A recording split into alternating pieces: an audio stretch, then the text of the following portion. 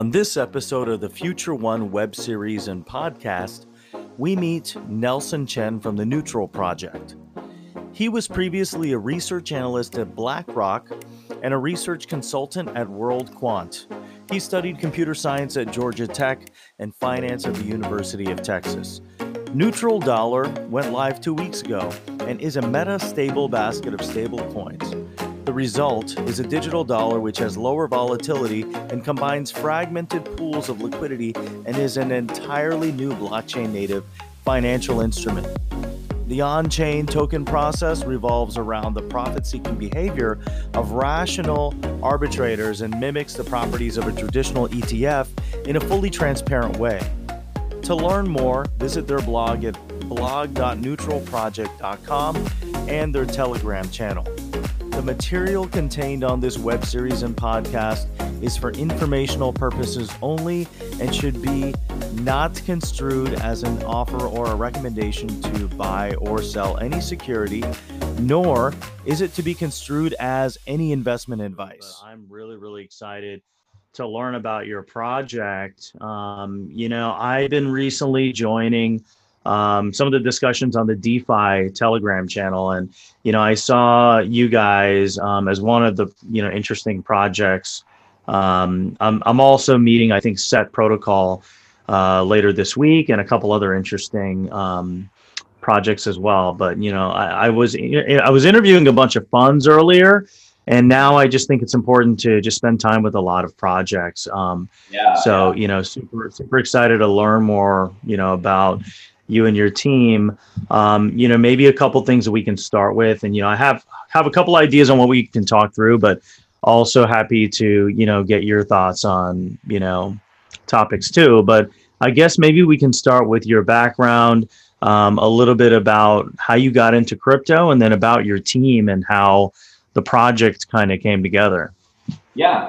And let's just kind of keep it informational. Feel free to, I guess, sort of interject or something. But yeah, really cool that I think you're trying to learn more about some of the project, especially in the DeFi space. Because I think, I think the excitement towards the applications on Ethereum, right, can actually point to these sort of financial services, which is probably I think the most immediate use case for blockchain technology in kind of some cases. Bitcoin was kind of the first sort of coin, the first peer-to-peer electronic cash system. And we're just kind of building on that sort of foundation or whatnot to actually have these more accessible financial services using blockchain, which is pretty cool. So yeah, DeFi is definitely, I think, I expect a lot of cool, exciting, and unique stuff to come out of that. But essentially, just to give a little background about myself, my name is Nelson. I currently reside in San Francisco, and I work on the business side of the Neutral team. Previously, before I was in crypto, I worked in, traditional investment management. I particularly worked with factor investing, as well as, kind of the whole passive investing side of the business. And I got into crypto, kind of the same reason as everybody else, right? Oh, did you cut the video or you're back? Okay. Yeah. I'm back. Yep. Great. Okay, great. So I pretty much joined crypto similar to the same idea as everybody else, right? I think the price activity, I would say early in 2017, really piqued my interest. But I think it was very unique because I had dabbled in Bitcoin a little bit before. But getting to really, I think, understand how we can actually use blockchain technology and kind of alter how we make decisions, and how we can sort of validate certain transactions in a fairly non-centralized way was something that was, I think, very interesting. Because when I kind of look at sort of the past paradigm shifts of some sort of way that we humans interact is really how we actually change behavior, right? And so technology is kind of one of the biggest things where now everybody has a phone, now everyone has a social media account, and then blockchain is just a new way to actually approach an idea or something. And for me, I think that really spoke to me because I'm wow, there are so many different applications that you can do with blockchain that hopefully are either more transparent or accessible. And I think those are kind of the things that, we'll hopefully see come more in the future. And I think that's really what got me excited.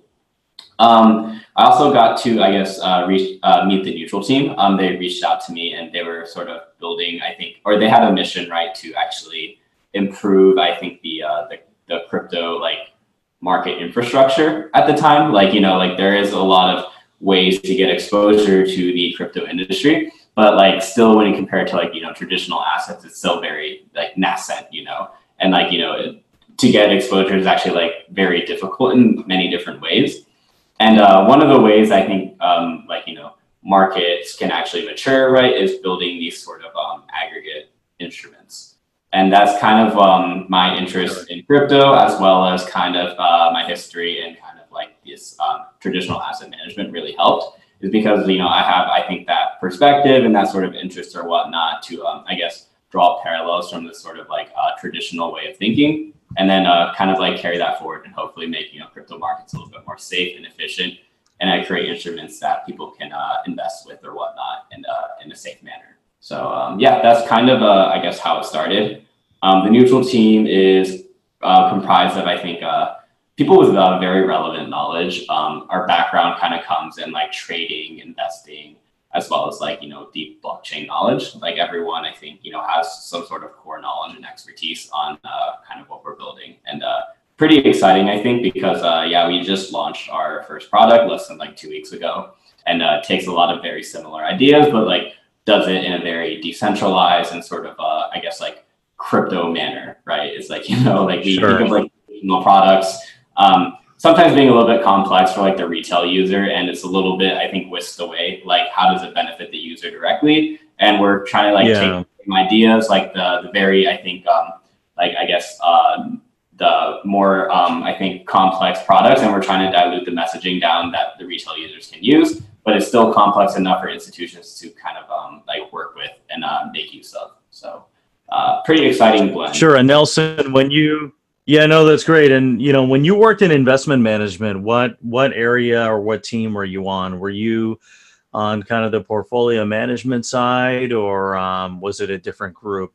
I work mainly in analytics and research focused area. So my background is both in finance and computer science, right? So it's really, I think a more methodical approach, right, towards investing. And so one of the most relevant ways is, kind of what you think of as thematic or factor based, as well as kind of the ETF business. So ETFs, you can have some sort of focus on how you sort of design these products or whatnot. And these are, I think, interesting instruments because, what we think of generally in the financial markets, right? A lot of, I think, different strategies or whatnot are pretty constrained in terms of liquidity as well as AUM.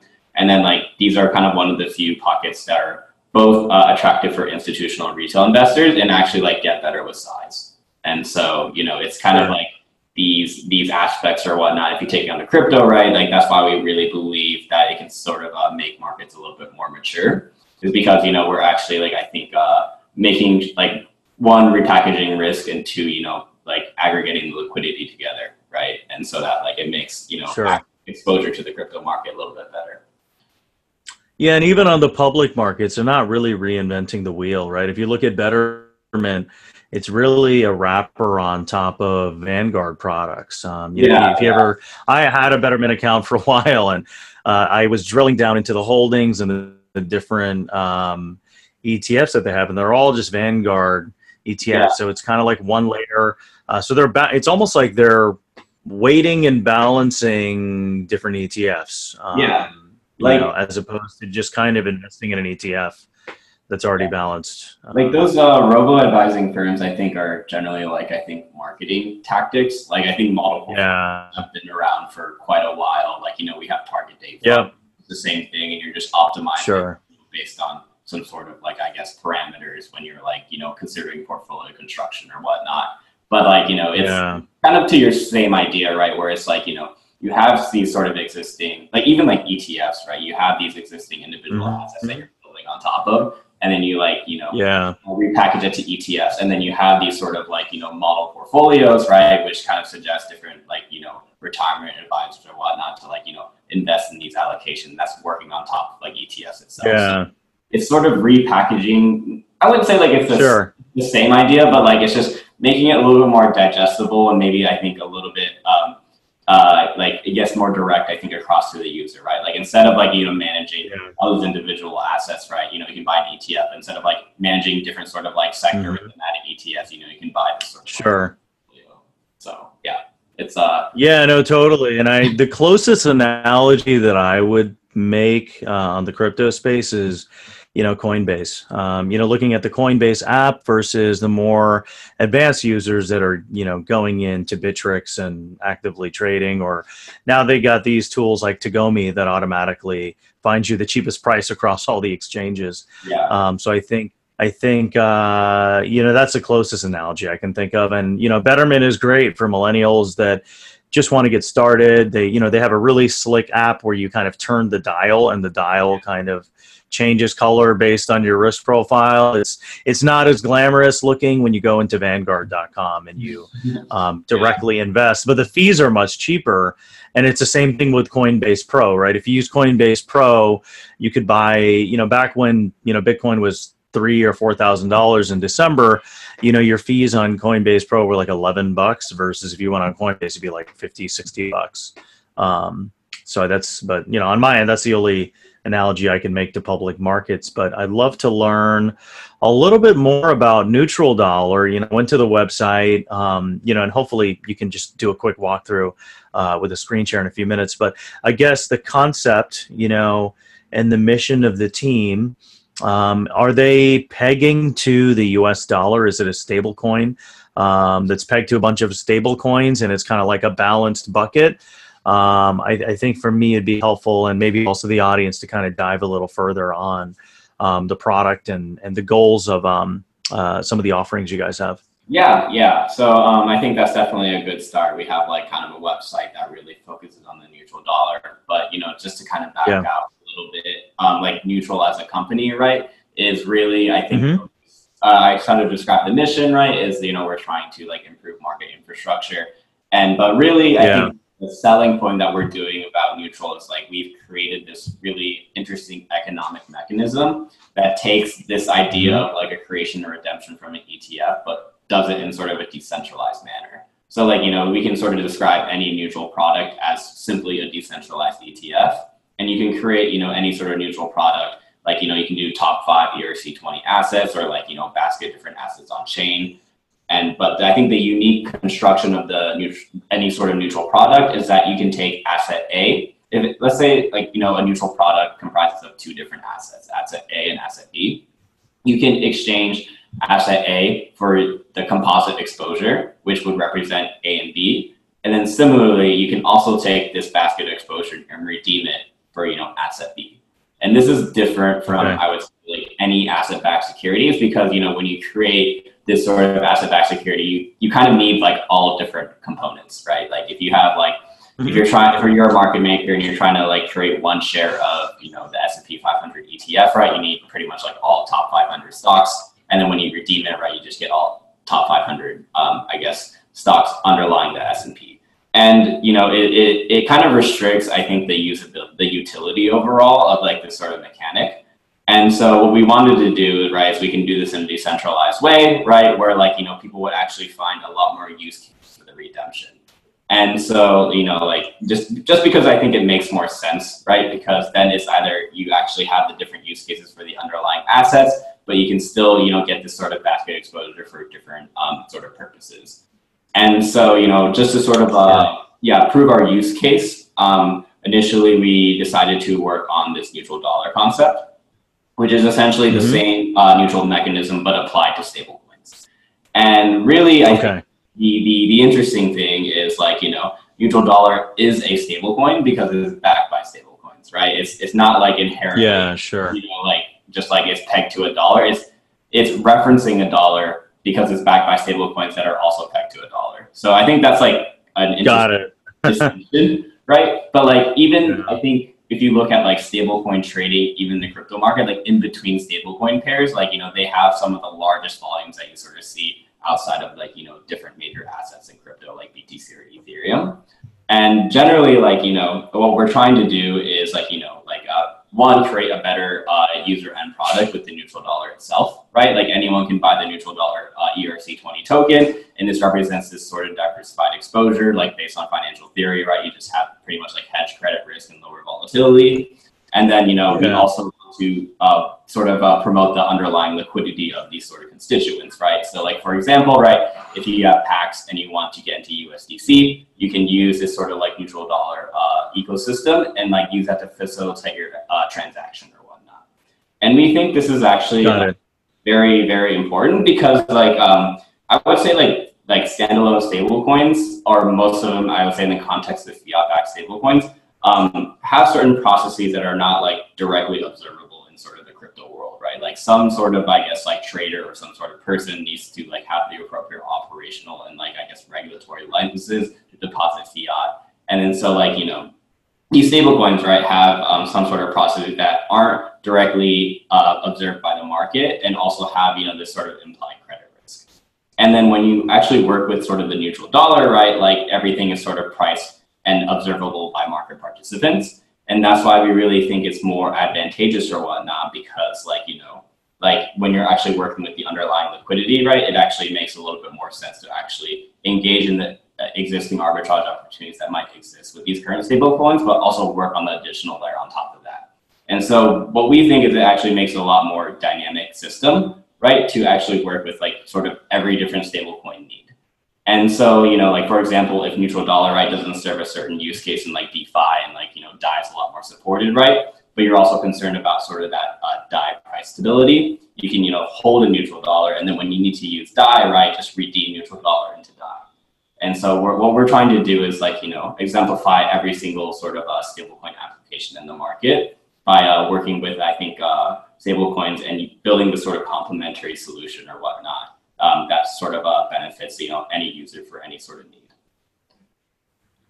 Sure. No, that's great. And I think Paxos was in the press recently for being able to have that mechanism to redeem, I think immediately or within the same day or something like that. But I think that's very powerful too, because sometimes you can kind of get locked up and not be able to redeem when you want to. And it sounds, so walk me through a scenario. So there's in the ecosystem, you have PAX and you have the US dollar. Are you saying that you would, can you just walk me through that, that interaction with those two types of currencies, and then how that would, interplay with your platform? Yeah. So I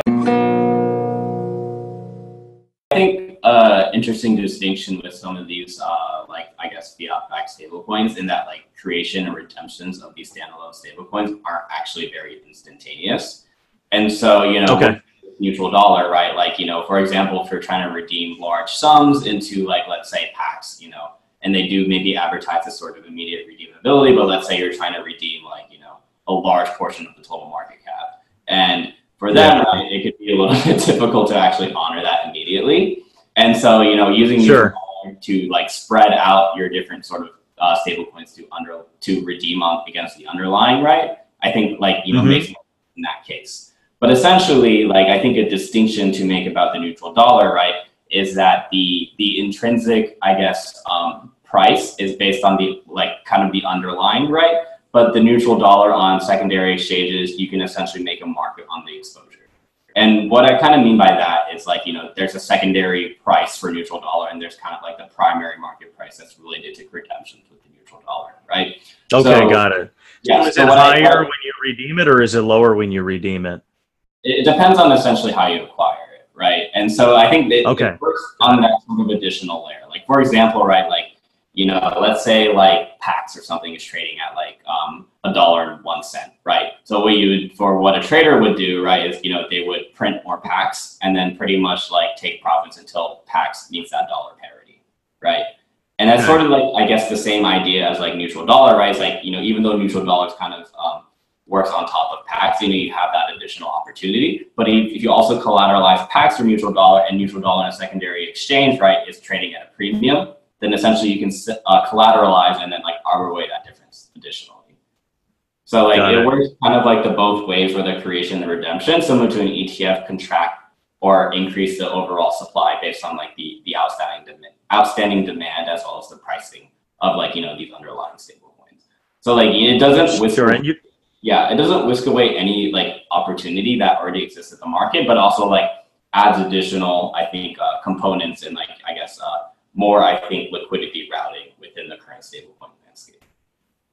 Got it. No, totally makes sense. And then, so, it's a good distinction for the audience too, to just understand the project versus the, neutral dollar product. Mm-hmm. What are some other baskets of stable coins that you think are good to bubble up, in some of your offerings as kind of like a canned investment product? Do you see that kind of, bubbling up as something that, people can just kind of get access to or exposure to as kind of like a bucket of different stable coins together?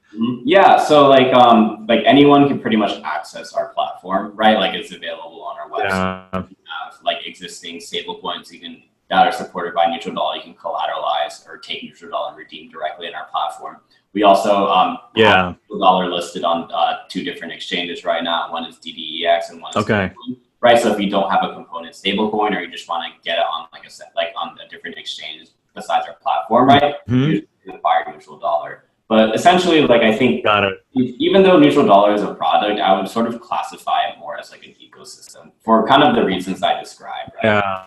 If we think, it's like, I would say, like, if you think about the market, right, it's not like everybody's kind of like a completely rational actor, and like everyone has a sort of everyone has like this sort of different utility. People have different needs and wants in kind of like the most immediate term.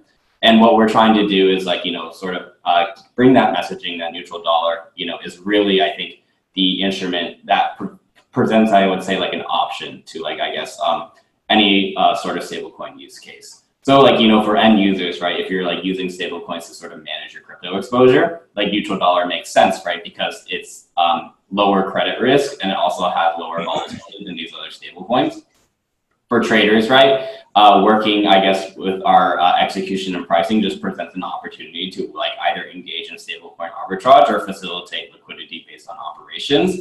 And then for like different platforms and institutions, right, like who own a lot of, I would say, like stablecoins, but don't rebalance or manage, I guess, like their overall operations, like neutral dollar already presents this opportunity where you have the underlying exposures that you might already have, but it has this sort of autonomous rebalancing component based on like everybody else's activity, right? That serves as a natural way to actually like manage for portfolio management against like stable coins. And that's really, I think, what we're trying to advertise, right? It's like, there's different levels and like different use cases depending on the person, because, people have different reasons to use stable coins. And so, a standalone stable coin, right, is kind of limiting. And I would say like all the different use cases you can do, right? And there's also like these sort of operational barriers. And what we're trying to do is like make it just a lot more easier to work with stable coins for whatever, I guess, use case with the neutral dollar. Got it. And on the institutional side, there's a lot of, actively managed funds now getting into digital currencies.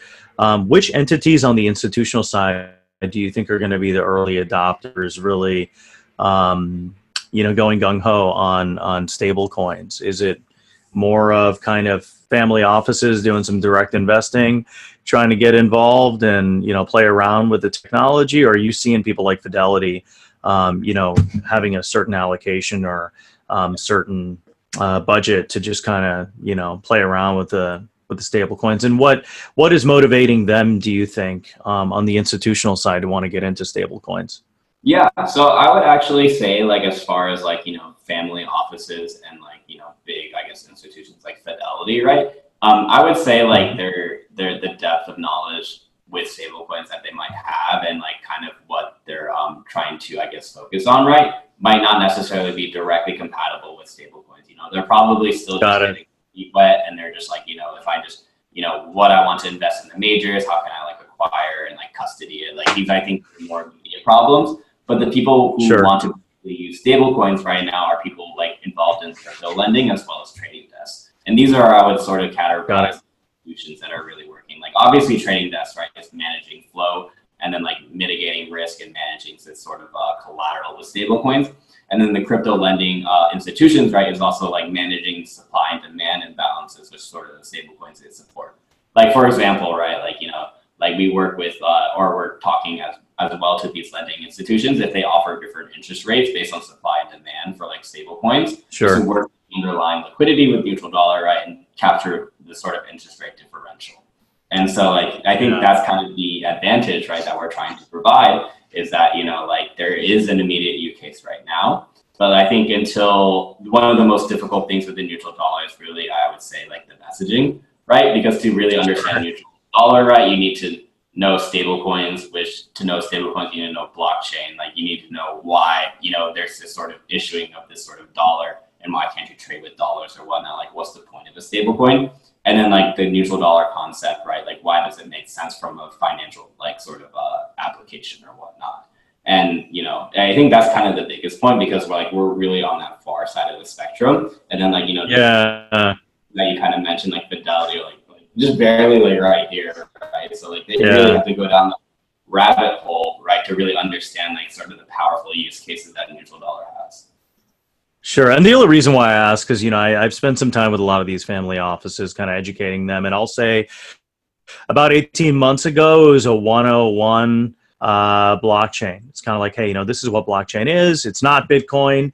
And now these days, they're reading up on different projects and they're kind of educating me. But, you know, it's good insight for you to kind of share that they're not ready for stable coins yet. It's still a little early, but who knows, you know, in 16 months, you know, 16 to 18 months, we may have, you know, a different conversation.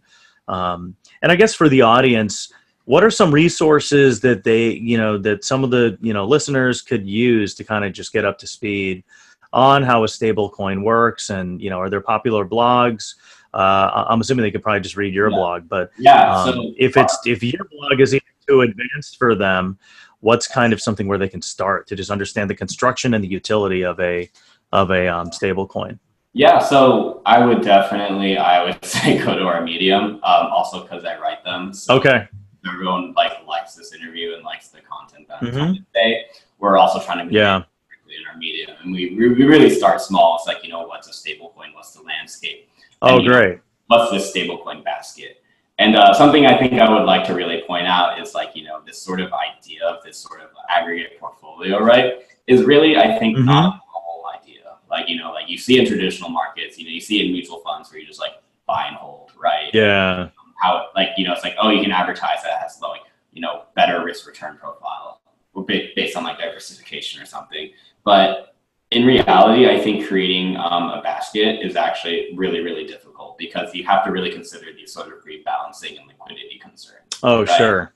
Yeah, and then like, I think that's really, I think the killer thing, right? Is because, you know, if you just buy and hold and never rebalance, right? Like what's kind of the point of like, you know, like using a different service or something if you could do it yourself, right? Yeah. And so we also talk about, you know, like different, like, you know, one, like how do we sort of evaluate a different stable coin, right? Because like, you know, you're like, oh, stable coins, you know, should just meet dollar parity, and you're like, you know, that's not really the case all the time, right? And there's kind of more to like, you know, the price, you know, there's also price discovery, the utility, the demand that's really associated with like the stable coin that actually makes it like, you know, valuable for a person.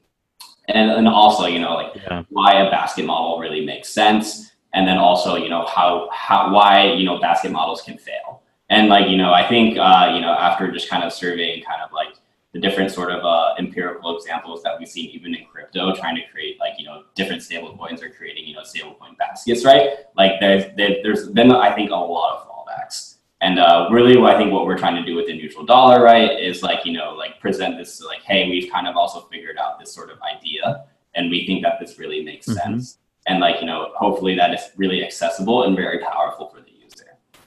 So yeah, definitely I would say like the most, I would say, like informational is definitely our Medium, but you know, we also have a Telegram chat, 100 or 24/7. If there's like a direct question or anything, like, you know, people can just sort of like go on our Telegram and ask. But yeah, what we're trying to do, right, is because like as we sort of like talked earlier in this in the call or whatnot, is like, you know, neutral dollar, right, is, I would sort of say, is very complementary to the stablecoin landscape. You know, like if stablecoins aren't great, then we don't have anything to really work on top of, because it's like an additional layer, right? So kind of the first step is definitely education, and the second one is like trying to like, you know, describe why it's very useful. And yeah, like we're trying to build, I think, like something that's, one, informational about neutral dollar, but two, also informational on like why stablecoins are also very important. So like people can eventually Got it. Like, about it. Yeah. Yeah, and thanks for being patient with me too, as I'm wrapping my head around it and getting up to speed. So it sounds like, you know, it's the platform that supports the stablecoin ecosystem. It allows you to create buckets. But then the neutral dollar, also, correct me if I'm wrong, is also a stable coin in itself, correct? Yeah. So the exposure, okay, I got it. The exposure of the neutral dollar is a better stable coin, I would say. So like, you know, like got listed on like these different sort of like metrics or whatnot, and we're pretty, I think, close to dollar parity like all the time. And like also on our Medium, we've written like, you know, pretty comprehensive like risk and price analysis, just based on sort of our simulation or whatnot about like, you know, how neutral dollar is supposed to work versus different sort of constituents or other stablecoins out there.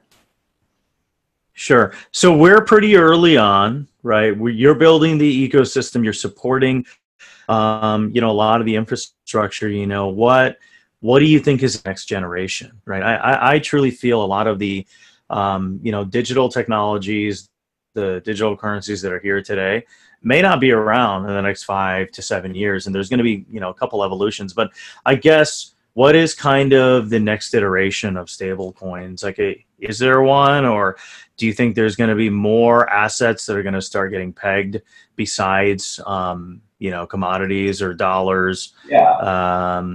You know, that's what I'm thinking, but I'd love to know, you know, your thoughts, you know, as the expert. I think you kind of alluded to that earlier, saying, hey, you know, you could really just have some type of store of value for any type of asset, but I guess in your mind, what's next in line?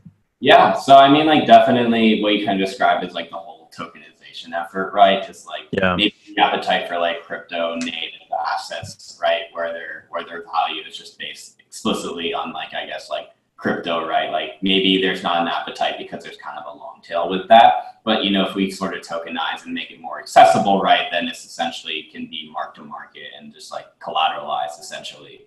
And like it makes it, I think, more appropriate for investors to use like blockchain technology to use. And so like, you know, we're I would say like just from the perspective of like neutral dollar, right? Like we're pretty agnostic, right? It's like, you know, if there's a very popular group of assets to work with, right, then we think there's appropriate demand, and, you know, we can create a neutral product out of that. And like it doesn't have to be like something that's completely tokenized, or it can just be something that's just like, you know, as I mentioned, like ERC20. But as I kind of also alluded, right, like our whole goal and our mission, right, is to improve the market infrastructure. And we can sort of do this through, you know, by just improving, I would say, like financial services overall, right? Like if you could do lending, you know, for like neutral dollar or like the different sort of underlying stable coins, that would also be really big. The exchange traded derivatives market is one of the most liquid, you know, like I guess markets for like derivatives. Sure. And then like kind of building, you know, something off these sort of products, right? Like, you know, making these derivatives against like neutral dollar or something would be, I think, like very, very cool, right? And then, yeah, so I think it's just whatever I would say gets people more involved and gets more people, I think, educated about the opportunities that actually present with this sort of idea of a digital dollar for now. You know, like I would say, like, you know, just at least in our horizon, right, we really want to broaden the use cases for neutral dollar. And, you know, like if the opportunity or whatnot kind of comes later, right? It's like we just have to be very in the forefront, and it's just like helping users educate how to actually manage their crypto exposures a lot more safely. Have you guys played around with just public securities, so creating like a neutral Tesla stock or a neutral Facebook stock? Because there's been a couple, I think there was 1 or 2 exchanges in Europe that actually created a decentralized version of the public securities. So they can trade kind of, you know, on the blockchain. It's really the same process, but you're just using the plumbing of the blockchain. You know, that would be kind of, you know, just in my opinion, that might be kind of interesting to. Yeah, I think see if that's something. definitely. Yeah, one of the things is definitely liquidity. Like I know that it's like a tokenized S&P, right? But it takes a Yeah. long time to get people used to. But it's like also like, you know, what does that sort of tokenization really represent, right? Like if you can actually, like, for example, build a decentralized S&P neutral product, right? Like would people be excited about that or something, right? Yeah. Yeah. True. So like, yeah, there's even layers, right, to tokenization of like, you know, these sort of securities, right, that kind of have to be into discussion, right? Because like, you know, how can you effectively, you know, make a market on that or like keep the price stable and everything. But yeah, as for us, right, like we for right now, you know, as kind of the I guess roadmap of our like I guess company. We're just, you know, we consider ourselves like we're working on a layer on top of everything right now, right? So we haven't really like ventured in like, you know, what if like tokenize this, right? And because, you know, we're only like assets that already have really existed out there in crypto markets, right? And yeah, just that's kind of our focus for now, but like not going to say that won't change in the future. But like, you know, like we still have a lot of work to do that's already existing out there, right? It's not like, oh, we're gonna like, I guess like work to like kind of work on sort of the horizontal layer for now because there's still a lot of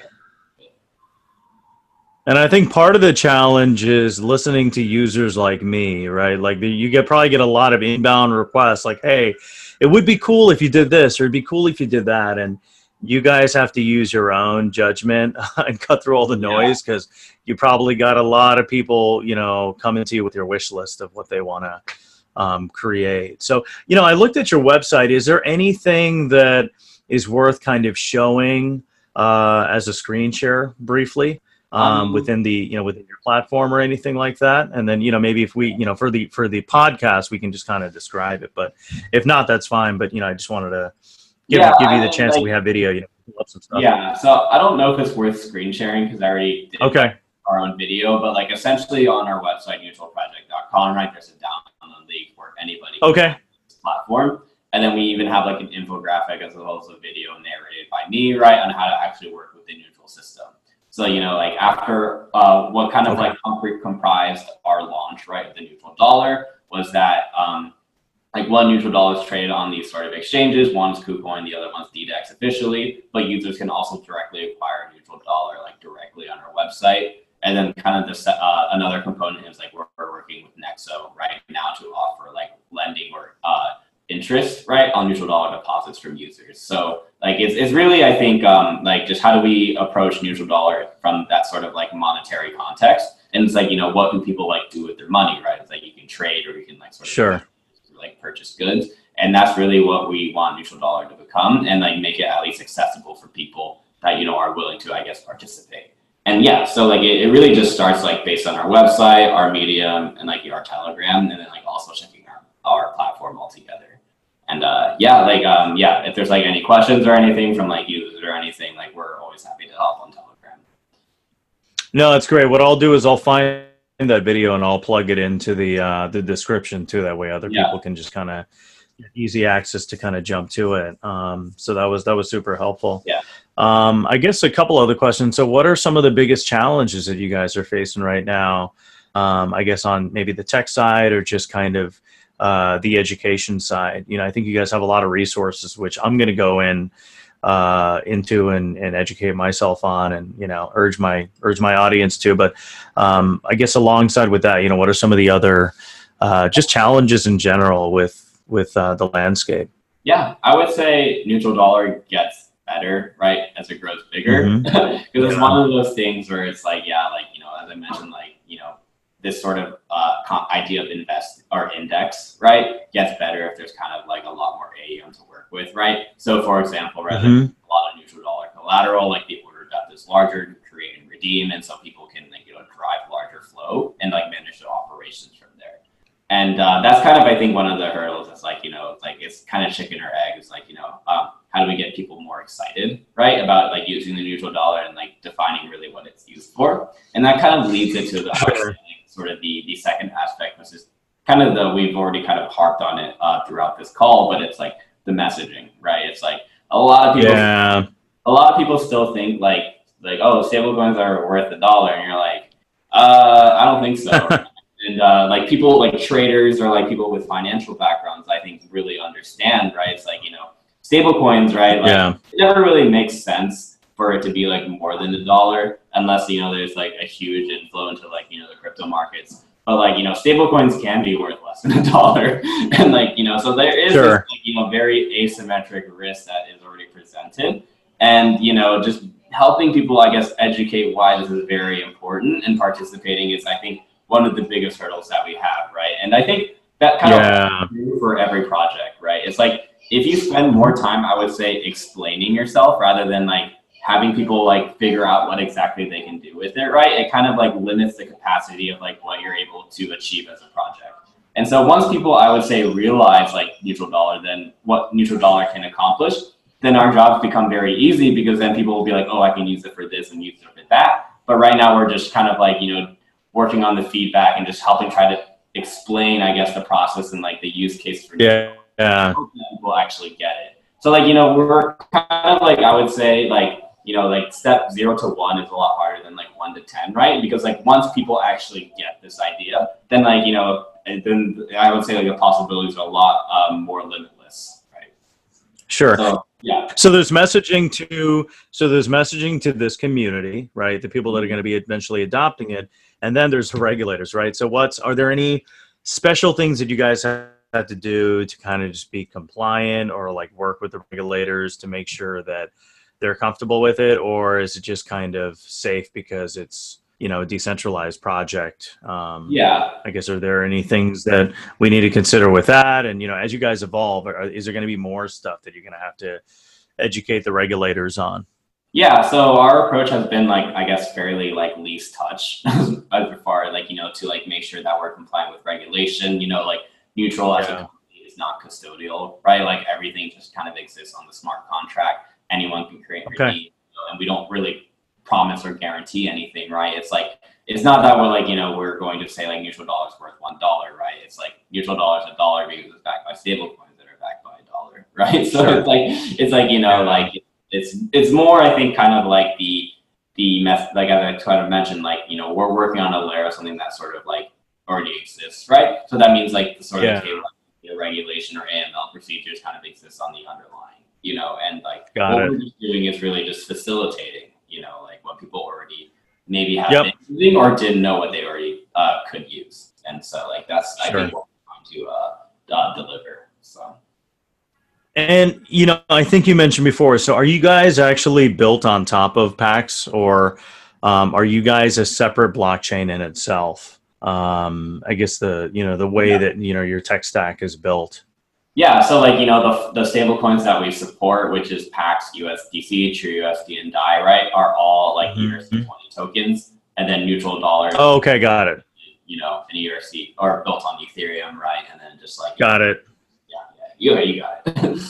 Yeah. Yes. So did you guys go through Token Foundry at all as a project, or you guys just choose to kind of do it on your own? I think we just kind of did it on our own, right? So we started about a year ago. We kind of did the traditional, I would say, like VC funding route, right? Like we did an IEO, ICO, which doesn't make sense, right? Because if you're building a collateral, then it like you can print money, right? Like we're really collateralized, we're not fractional or anything, and like everything's completely transparent on chain. And so, I think our approach or whatnot is we're trying to, I guess, like deliver quality and safe like financial products as we kind of described. Like, like we're not just trying to, I think, overpromise and then like, under deliver, right? Because like when we launch, right, there's already an immediate value associated with like especially neutral dollar. So Yeah. No, it's great. Well, this was really awesome. Now I'm going to make you feel a little uncomfortable with some off-topic questions. I always do this at the end of my interviews. So what's your biggest regret? What's your biggest regret in life? Like most recent, or like, I don't know. I mean, looking back, I think traveling. I think the biggest thing like is like perspective, right? Like how you make decisions and how like you work with people is kind of based on like your interactions, I guess, and like your prior experiences, right? And, you know, I think kind of like growing up, you know, especially in like today's world, you're kind of like focused, I guess, on what other people think, right? Like what you're most, like, you know, you're defined by like, you know, your top 5 people that like you hang out closest to you, right? And then like when I went to university, everyone's kind of like focused on one thing, right? But then like it's so like short term, and you know, like by the time we move on, like, you know, like where has life gone and stuff. And so, you know, like I think traveling is one of those things where you get this really refreshing perspective on like how people actually approach life. And I think that's kind of the big thing is, right, you know, it's like I wouldn't say like, you know, my perspective has just become like a rat race, but it's like, you know, it's like, you know, I think it's a good reality check, right? When you're like, you know, in a different country and people have different sort of cultures, and then you're like, wow, you know, like people care about different things than what I care about. And I don't know this because I surround myself with like people who I think I want to be. And so I think just having a more rational, holistic approach than one of these is definitely traveling is like something, like it's never too late to start, right? But I think at different points in life, it means different things. So I guess it's a regret that you haven't been able to travel as much as you'd like to. Yeah. Okay, cool. And where would you like to travel? Like what's like a place that you definitely want to check out next? I think I would just like to spend some time in Asia. Like I have in right, but I don't think I'm like as close to like, I guess, my parents' culture as I would want to, right? And I don't think I cared about it when I was young. But like, I think that was kind of something I regret because I didn't feel like I needed to associate my identity, like, you know, being like, you know, Asian American. But like, you know, I kind of miss, I think, or when I like talk to my parents or whatnot and their sort of experiences, I'm like, wow, you know, like I actually never really paid attention, maybe like just as a kid, right? And so, you know, I think like now it's becoming especially like a bigger part of your identity or whatnot when you like try to do a little bit of self-discovery on like who you are and everything. And wow, like, you know, this sort of ethnicity in question, right, is actually like defines kind of like who I probably could be. So like, you know, I think just being like going to Asia for like a little bit or something, I think is a really good way to, I think, stay in touch with like, you know, who like I am and everything. Yeah, no, that's great. I mean, I think we've all had like identity crises. I mean, I think even for me, like when I was a kid, I mean, I'm from India, so I always kind of, you know, struggled with like who I am, you know, I mean, definitely like the different schools that I went to. And I think to your point, look, you're in San Francisco, right? Yeah. So you're in San Francisco. I'm in New York City. Those are like the two powerhouses for the rat race. So everybody that you know is trying. You know, they have a game plan, right? They're trying to you know, complete their 5-year plan, and you know, hopefully, you know, where you're at, they're probably like, hey, you know, I have a brand new blockchain project. I'm trying to get financed, and you know, try to get to a liquidity event, and you know, join the 3 Comma Club. And it's the same thing in New York. I mean, everybody, if you're not in finance or now even crypto, you're kind of like considered a second class citizen. But I think, you know, for me though, like looking back, I did feel that when I was younger, and you know, a lot of my friends were really successful, but then after a while, I'm like, you know what, like I just got to do what works for me. And you know, I think a lot of people when they get older, they just kind of feel that they can, you know, do whatever they want. You find a lot of people now just getting burned out, and they, you know, take a few months off, you know, travel back, and then, you know, figure out what their next step is. It's pretty interesting. There's an audio book that Oprah just released, and I'm listening to it, and it's only like 5 hours long. But she talks about your sense of purpose, and she says that you really find your purpose when you really do something, when it's driven by you and not based on what everybody else is doing, right? If everyone else is saying, hey, you know what, like you should, you know, you Nelson should be this, you know, really famous founder and, you know, a billionaire from neutral. That's great that everybody else is saying that, but I mean, it has to also come from you and be something that you're passionate about. And I think, you know, I think after you do some reflection, you're like, man, I really know this is what I want to do, you know? Of course. So, yeah. No, that's great. Well, you know, I really appreciate all your time. This was really helpful. I'll plug all of your information. I'll try to find all your blogs and put it in the description. Anything else for the audience as far as just the mission, and then in general, like just decentralized finance that would be helpful for the audience? I mean, yeah, just check it out. Like I think decentralized finance is I think one aspect to getting exposure to crypto, right? Like I think we're very relevant to all walks of life. I would say like retail investors, people in crypto, people who haven't been in crypto, right? And I think that's kind of one of the biggest things that we would like to get across. So yeah, if there's like I guess anybody that wants to know a little bit about what we do and everything, like we're kind of like active in everything, and there's definitely ways to reach out to us. So yeah. Great. Awesome. Well, thank you so much, Nelson. I appreciate your time, and proud to be part of the community with you. Yeah, thanks a lot, Noel. Yep. Take care. Bye. Bye. Yep. See ya. See ya.